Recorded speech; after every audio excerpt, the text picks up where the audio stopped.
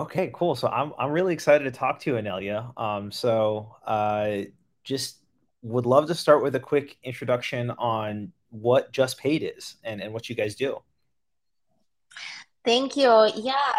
So, JustPaid we are building is an AI-powered financial controller focused on optimizing workflows. I know it sounds very, very confusing, but let me give you a use case so it's easier to understand. A lot of times, my personal background is I had an accounting company. I worked with over 800 Silicon Valley VC-backed startups. And what I've seen over and over with companies as they grow, and every company wants to go up market, the issue becomes around billing and how to convert the sales orders that happens. Like, you have a sales team drives your sales. And what happens after sales order is signed, and then how do you get cash in the bank? And that process is very manual, and its process is very like labor intensive and error prone because you put a human there. Of So course. what we are building, so what we are building essentially is JustPaid will is analyze ingest can you can ingest the contract sales order into JustPaid. JustPaid understands, parses the data. It's all unstructured, so it structures it into document that the table that it later can reference, and then automatically, based on the terms outlined in the contract, can generate an invoice, follow those up with the customer, make sure that money is moving and it's getting into the bank account. On the back end, what like as an accountant, I always had to maintain the revenue recognition schedules manually, Oh and that yeah. was yeah, right. So and that was such an annoying process. So because JustPaid understands those contracts, because JustPaid has so much data from those contracts, we actually built revenue recognition schedules for both GAAP and tax purposes. So AS66, ACC Right. 606. So that is a kind of a lot of value for our users, and mostly just putting this whole billing on automated process. When traditionally what I've seen is founder driven sales, then you have to, you do a sale, then you have to do something else, and you're like, all right, I need to go back to whatever billing platform I'm using to generate, to close, like send an invoice, and then you have to Right. follow up. And it's just so time consuming. It's So we super want to time optimize consuming. that. Yeah. Yeah, of Yeah, course. I mean, I think that as you get bigger and bigger as a startup, and especially for B2B ones, right? Like, you'll land this big deal. It's super exciting, and then you don't realize that baked into the deal size is you are now a collections agent, right? And not only are you a collections agent, you're an apprentice to your own accountant. That you have to tell them, oh, that bank wire was for that invoice that corresponds to that contract, right? yeah, exactly. And then the shining moment comes in, and somebody like, your startup is, a few years down the road, you found your product market fit, and then somebody comes in and says, I want to buy your company. First step of due diligence is they're like, all right, I need all your sales contracts. And you're like, wait a minute, I had them all in my inbox. So you like start like you have this 45-day for due diligence, and you're like Oh my frantically goodness. looking for all of this data. So we kind of want to prepare, like help companies to stay organized. And later Okay. down like the road, as we build envisioning this product, is utilizing this contractual data to help companies to plan their runway and Oh, for financial, sure, for sure. numbers. Mhm. Yeah, so then tell me about where JustPaid was in its journey when you guys got into the most recent YC batch. Well, it was winter 23 of our That's batch. right. Right. So we had an idea.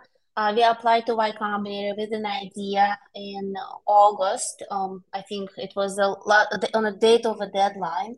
I don't remember, it was August or September. We started, we got accepted in November, and in December we wrote our first line of code. And Wow. now June, we have customers, we have ton of user interest for more and more functionality, of course. Always. So that's where we are. Okay, okay. So that's like a Mhm. good kind of A to B, right? Is that you guys had an idea, And then shortly after you guys got in November. So you apply in late August, early September. You get in November. It's in that first week of December, it sounds like, that you wrote your first line of code. The reason this question is so interesting to me is that we spoke with you guys, I think, right before the batch started. Maybe like a couple days before, or maybe a couple days after the batch started for Winter 23. And we talked, and I remember you guys knew that design was going to be important to Just Paid. But what was remarkable to me and to Harrison was that you guys got back to us and said, we actually talked about it and we realized the next few weeks are really not a good time for us to be bringing on a designer. We really want to focus in on what the product scope is going to be. So I'd love to hear just a little bit about that deliberation where you said, okay, it looks like design is going to be important to this, but right now is not the right time in the middle of the time crunch of the batch to bring in a designer. Can you talk a little bit about that? Yeah, so I still think it was a good decision in retrospect. Same. So I like that. But what was driving our thought process on this is we needed to validate our idea. And validation of the idea would come from actual use, like, having a just enough working product that people can see that it solves a real problem for them. Right. And at this point, we were looking for early adopters who really don't care about the design. And as we found those adopters who came back to us and say, well, now we really like to have, commissions in there, or we like really want to Right. different methods of revenue recognition. Like, that's kind of what's driving us. All right, well, we found what's needed in the market. We found our for customers that are first 10 customers that love us, right? Yeah, Not the yeah. 100 customers who like us. And then we're like, right, well, now we want to go in and we would like to give them a user experience they deserve. And that's kind of Right. that's how we got to Okay. this. I think that encapsulates why it felt like such a smart decision. To us, it felt the same way at the time too. It was like, wow, wait, they know that they cannot delegate or outsource the process of discovering that minimum feature set and that minimum scope that's going to excite those first 10 customers, right? Yeah, yeah, absolutely. It has to be founder driven. It has to be, so many calls you have to sit through and listen what people are sharing with you, their problems, and give them space to share it, even if it's completely not what you're building. Yeah, yeah, exactly. And Happens. and I think that whole process also, it becomes harder to do that when you have an additional person on for the ride, right? Like a designer, because then it's like not only are you getting the feedback from the customer, now you have to turn around and give that feedback to the designer to say, hey, look, the direction that we've been building in, that you've been working in, it turns out it's completely wrong. We got to go back to the drawing board. That's hard enough if you're a founder. I feel like it's even harder if you're a designer who was like sort of taking direction from you as the founder, and it's like, oh, I guess we were, swimming in the wrong direction, I guess. That's the life of a startup, right? You constantly trying something new, figuring out that somebody already tried it and failed. And if you Right. have a strong conviction, you can swim that way. But if you if you're smart enough, you can learn on someone else's mistakes and say, well, let me figure out something else. And I think that here, the beauty of a startup is you're surrounded by people who are not like they are attached to the product they're building, but they're not attached per se how it looks. So there Right. is a definitely open mindedness to it that we launch every week.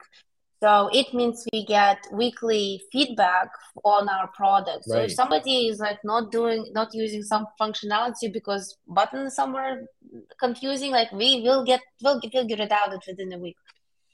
Oh, absolutely. So then I want to also like shift gears to then when you guys did start working with your Numi designer, I actually remember the moment that you guys came on and the kickoff, because it felt like we felt this gravity and this like seriousness of responsibility to you that you guys were baking Numi in as a key dependency leading up to your demo day, right? So we knew that like there was this was really important to get right. So I'd love to hear on your guys' side, like once you knew that it was time to start thinking through the UX and all that, how did you plan out the design work stream leading up to demo day? Because I'm sure that was kind of the big milestone you guys were working towards. Yeah, absolutely. Actually, here I wish we started a bit earlier, like I wish we had like much shorter deadlines for everything. Um, we decided to you know neither me nor two of my other co-founders are design focused people. We do appreciate beautiful websites, and we do feel when something feels when experience working with a platform is frictionless. In Right. terms of designing it, it is not anything that none of us can do. So we did interview with the other people alongside with the interviewing Numi, but working with your company specifically was such an upside for us. We still feel that we are getting a lot of expertise and a lot more for our cost. So very happy with this partnership. Um, you know, that's where we Yeah, are. yeah. Okay, that's amazing. And so like how did you think about your the design work that was in front of you guys leading up to demo day? And did you like it sounded like you guys had milestones that you wanted to hit with the product before demo day itself. Yeah, yeah, we did. In terms of design, we just wanted to have onboarding to be done. That was our Right. goal. But like to be honest, it was not as imperative to us as mm, just connecting with investors. And investors are mostly for us. It was they were okay with just experiencing our marketing website, which we built one of Hmm. the first things. And then that was enough for us. Of course, if we would have more product, that would be easier. But we were not fully there by the time of the demo day, and it didn't hurt our fundraising goals at all. Yeah, yeah, that's I mean, that's great to hear. Like, it's very natural for any founder to think that their startup or their service is at the center of the universe.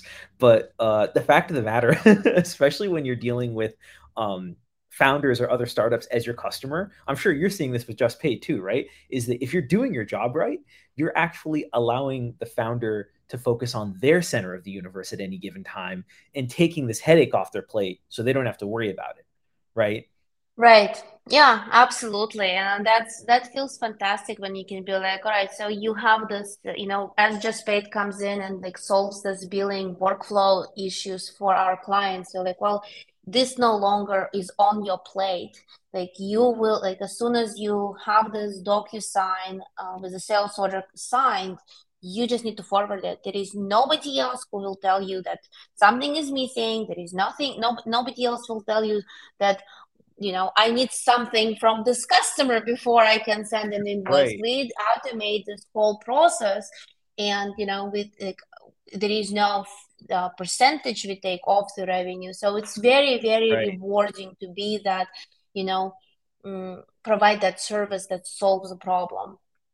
And so then can Good you tell feeling. me like why was it that you guys decided that the most important design work to have completed leading up to demo day was the onboarding flow for Just Paid? Why was it that in particular? Sure. So it's the first thing you interact with the platform. First thing you land on the marketing website. Second, you go into the platform, you go through onboarding. So we wanted to make sure that that's kind of done. And it was somewhat done. And Okay. it felt like emotionally I was like, oh, I want it to be perfect, but I'm slowly moving away from it doesn't need to be perfect. I just need to keep launching and keep doing it. Right, I right. my little article or blog post is not going to change anyone's lives. Right. But so that's like that's a hard thing. Like, we're influenced by social media that, oh, you have to have a perfect life and perfect body Right, and right. perfect Perfect everything, and like product. you Yep, yep. exactly perfect product. No, just launch it. Find Just somebody launch who it. will Totally, love your totally. product.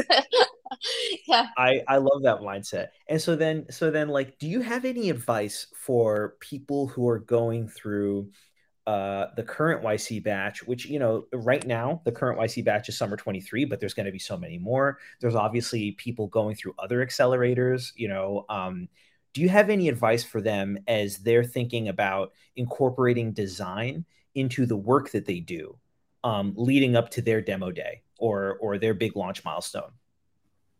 Right. Well, I would say my advice would be, first find build a functionality that your users de desire so bad that they will be suffering through whatever lack of design you have. And if you Right. like us, I can only talk about my experience. And if you're like us without any design sensibility or whatnot, or experience, like I would just not suffer through trying to do it all yourself. Um, Actually, talking to Harrison was one of the most inspiring conversations about design I had, and how he walked us through. So that was fantastic for us and great input. Um, and don't be afraid don't be too shy to post on Bookface, engage with community, get feedback. You know, try try to engage with as many people as possible. That's my I only think advice. I think that that last piece is the most important thing. And I bet I'm now curious to see how far you can stretch that principle as the most important thing at a startup, like how far out into its journey that we used to track revenue as our leading indicator of our product market fit. And we started tracking customer conversations per week. And it was a night and day difference because, of course, like as you're engaging with more and more people, you're getting feedback on where your product is falling short, right? Like you're getting those insights about their pains and their problems. And I think you're 100% right. Like during the batch, those are the only two important things you can be doing is building and then talking to customers. Um, yeah, yeah, for sure. Well, Anelya, thank you so much for taking the time. It was great hearing kind of like the other side of the screen, what it was like for you guys these past 6 months. Yes, of course. Thank you so much for your help and support. Of course, anytime. Thanks so much, Anelya.